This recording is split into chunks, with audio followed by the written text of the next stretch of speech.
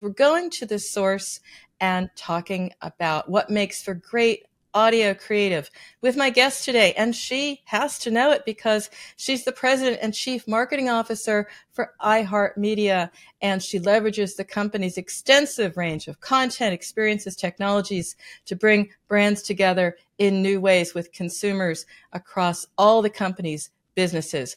Gayle Troberman, it is great to have you on The Groove, and it's been worth waiting for it because we have tried this a couple times. Here you are. So glad to have you. Awesome. Excited to be here, Peggy. Nothing I love more than talking about audio and helping explain the power and the scale of iHeart's reach. And I said it's a great, great fit because when I reached out to you, it's like, yes, of course, iHeartMedia is the number one audio company in the U.S. It reaches 9 out of 10 Americans every month. But let's talk about exactly that, reaching the audience where they are. But guess what? There's just not always the focus or the spending on the channels where we need to be. Is that disconnect strong? Is it closing? What's going on in how we spend our time and how we spend our money?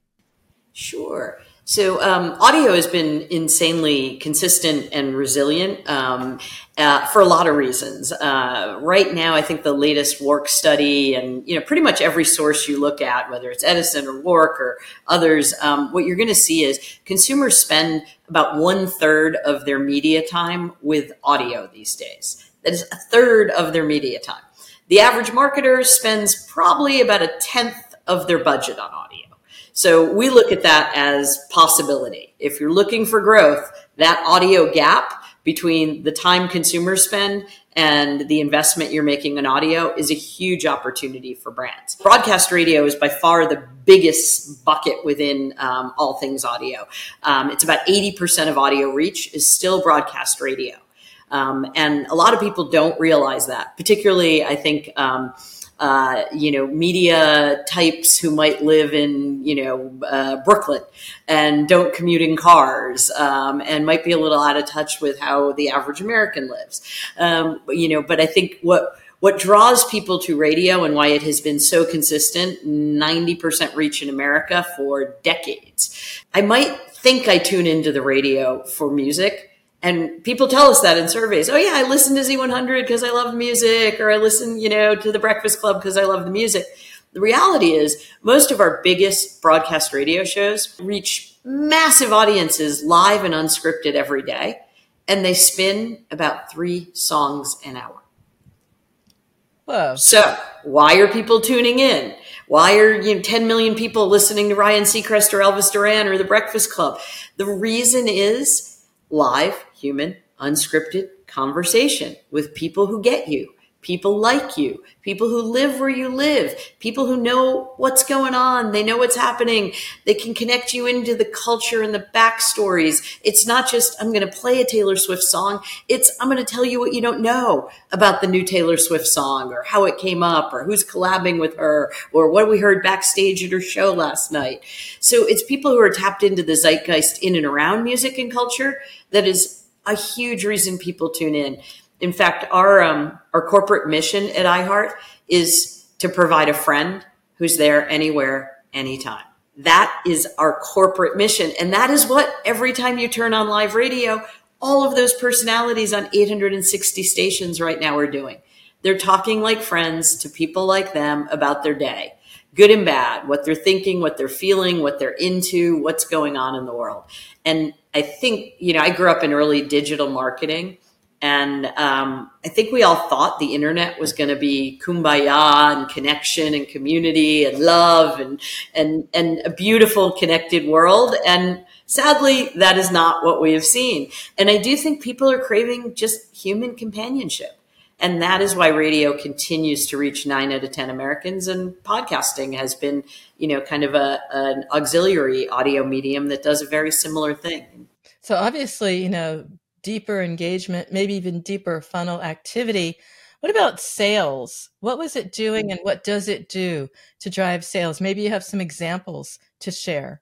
Sure. One of our favorite examples to talk about is Procter and Gamble had moved a lot of money out of broadcast radio into digital and social, as many companies had in sort of the massive digital growth years. And going back a few years, they had to, as many companies do, as you ebb and flow, they had to cut marketing budgets. And they were looking, instead of just cutting across the board, they started looking at different channels and started testing different channels to see if they could get more efficiency given the need to reduce budgets. And they ended up testing with a couple of their bigger brands, both moving back into broadcast radio and out of home. And they saw phenomenal results. As most clients do when they move back into broadcast radio, they realize that they're finding incremental growth. They're reaching new consumers that you may not be reaching if you're sort of hyper targeting.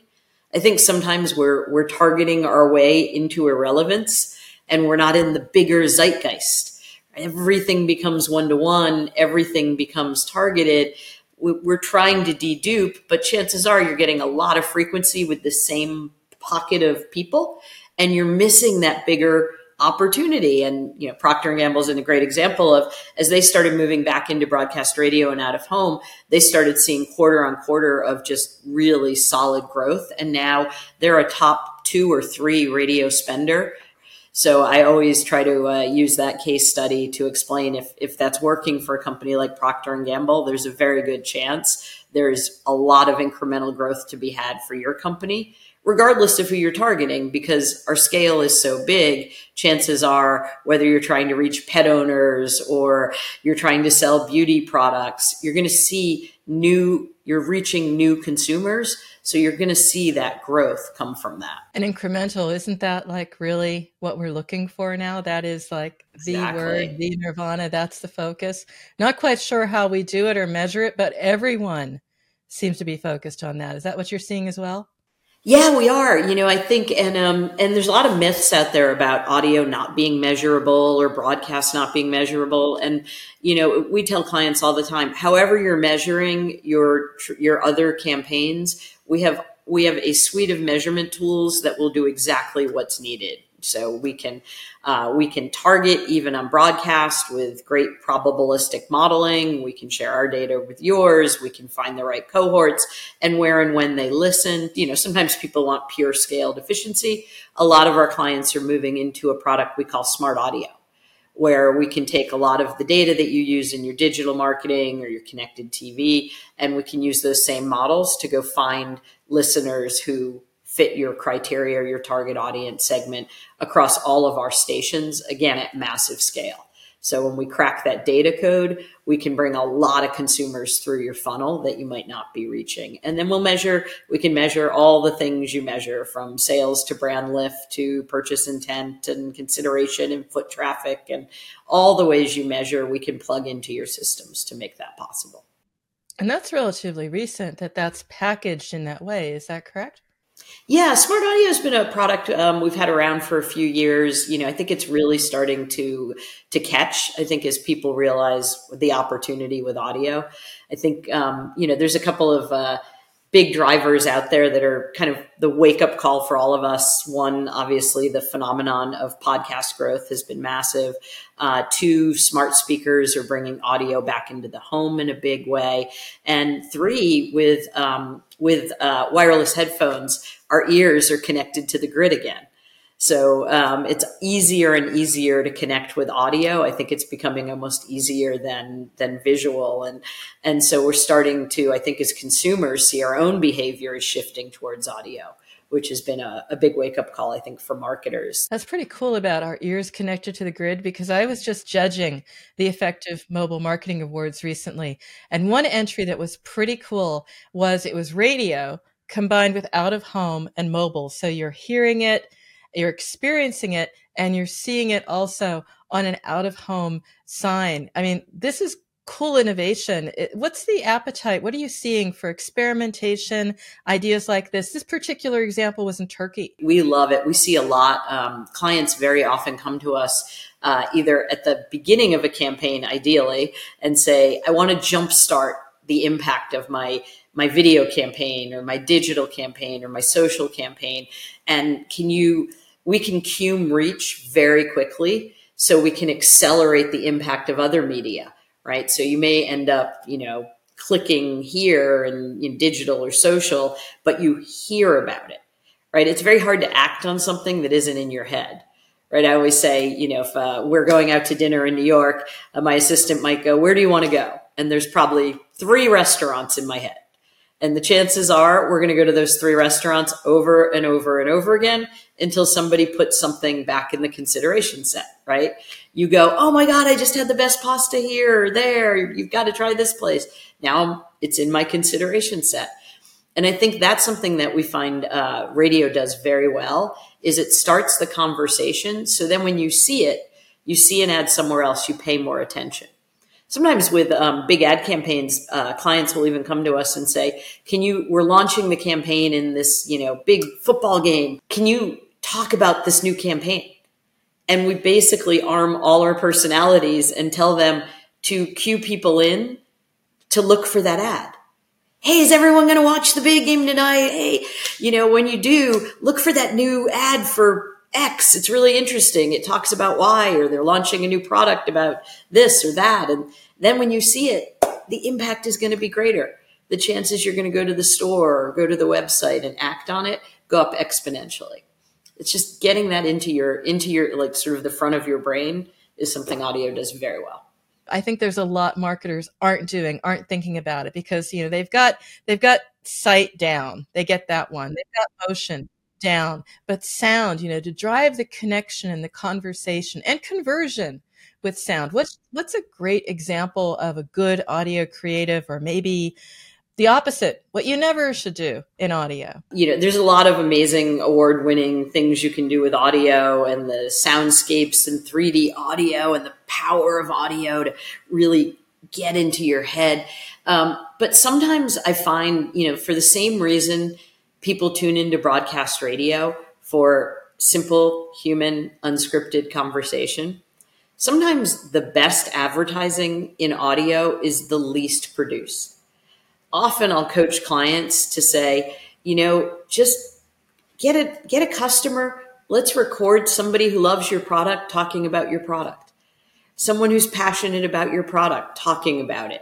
Like in simple, unscripted human language. That's one creative approach that it's very inexpensive, and it really does work, because if you think about the context of where you're putting a lot of your audio ads, particularly on broadcast radio and podcasts, you're dropping them into a conversation.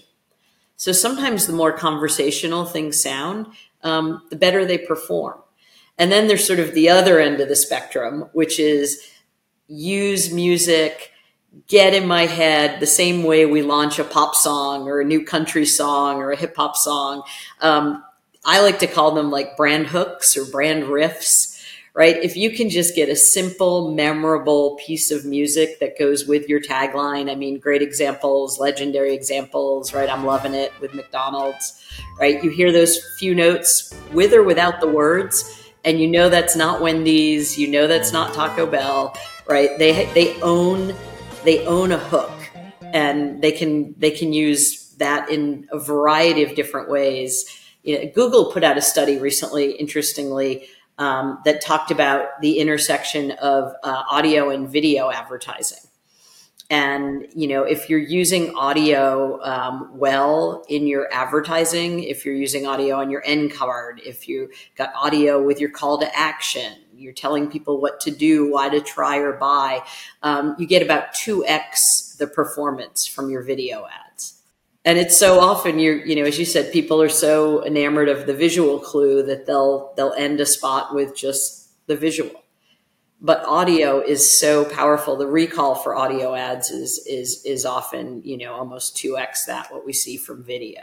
Because I think our eyes are so distracted, but increasingly our ears really have bandwidth. I was doing some research into attention metrics and that as well. And it's like, we look at things, and the more we can scroll, the more we can become distracted. So actually, the places like social are not the best places to have advertising. Yeah, you're getting milliseconds in the way that those algorithms have trained our brains to just constantly move it at a hyper speed. It's not the best place to deliver an advertising message and think that it's going to get the attention that it deserves. I was reading some of the things that you've been saying. You had a great talk, by the way, Gayle. Really, really enjoyed it, where you were making a statement that I think was the biggest revelation for me. You're pointing out how we create our own experiences when we hear sounds.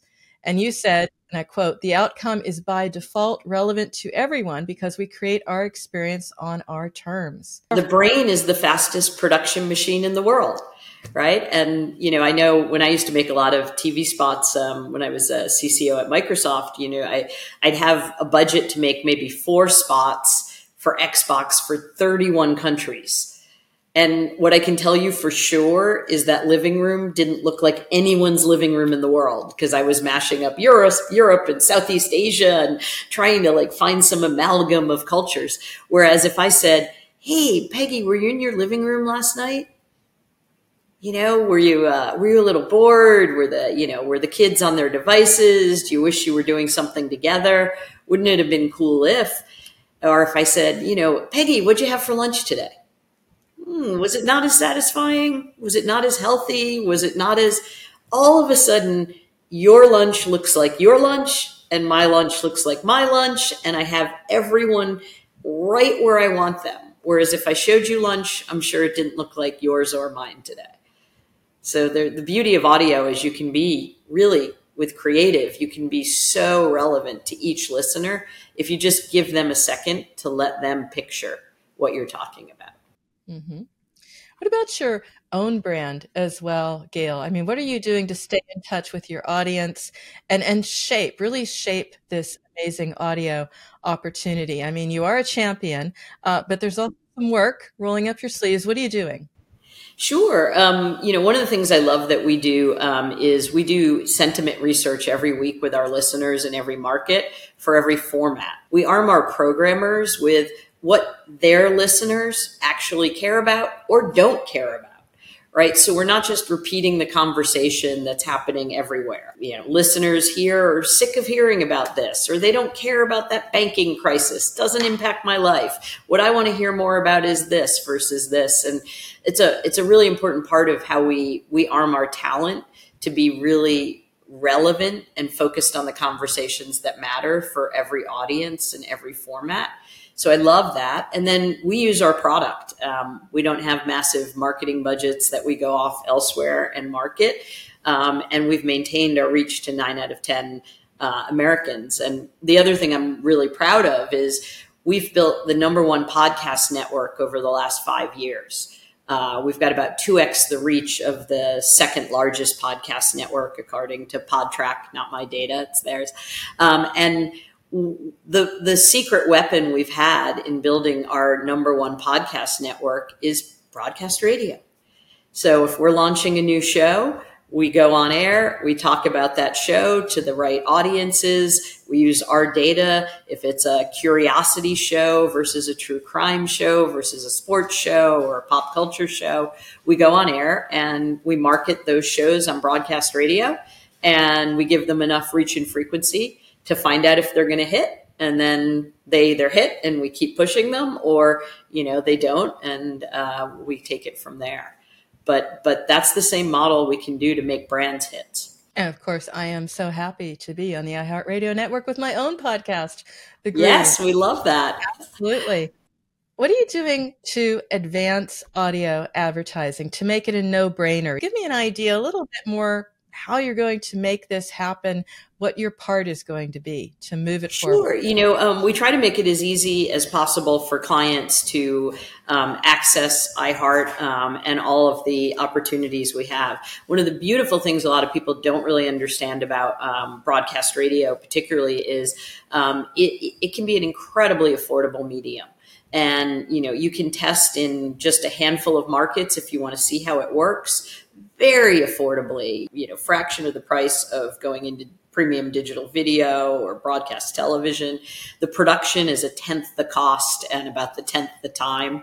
As we said, it can be as simple as giving us a script. We've also built what I would argue is the best audio creative studio in advertising.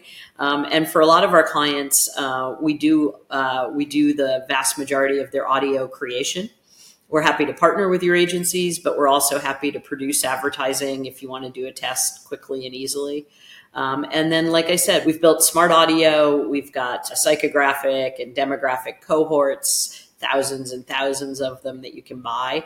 And we can build the right measurement plan. Instead of jamming our way of measuring on clients, we like to work with you and apply our data to however you measure your other campaigns to get a nice apples to apples view of the impact we can have. How granular can they go? Just answering my audience of marketers to help them understand how actually granular they can go, because of course, targeting is tough. It's tougher than ever. I'm in mobile and apps primarily with my focus, and that data is not there. We can model pretty much any cohort because we're reaching 90% of the nation. So it really, if you want to reach, moms with kids under 8 in the household who buy healthy foods in these 10 markets, we can do that. And what we tend to encourage people is, sort of the two pieces of advice are, yes, one-to-one is phenomenal. We've got a huge addressable audience on our streaming and our podcast platform. We've got our iHeart Audience Network for scale and reach beyond our O&Os. But then we also really encourage people to use the scale of broadcast, because that often is where they see that massive incremental lift, reaching some consumers maybe a little outside of that granular one-to-one bubble. There's probably a lot of people who might try or buy your product who don't necessarily fit at the epicenter of your target audience. And a lot of times we see brands find new consumers that way, and incremental growth, as we talked about. So I always close with, say we meet up again, maybe even in person, Gayle. That would be so cool. But we meet up maybe a year from now. What do you want to be telling me about your biggest personal or professional win, accomplishment? I would love to see every one of the top, let's say, 1,000 brands have an audio strategy in a year. Clear strategy, a clear plan for maximizing audio, because the listeners are there, the attention is there, as you said, and the growth is in audio. So we encourage every brand to sit down, roll up their sleeves with us and your partners, and let's figure out your audio strategy. I guarantee it'll pay off. To that point, another CMO I'm a huge fan of is Raj Rajmanar, CMO of MasterCard. He has said famously, brands cannot afford to be deaf or mute, so audio needs to be part of the brand experience as well. So absolutely, I think you have Rajan is a wise man. I could not agree more. Yeah. There you go. Both of you, finger on the pulse. It has been an absolute delight, Gayle. Thank you so much for sharing. Thank you so much for being on The Groove today. I appreciate it. Thank you, Peggy.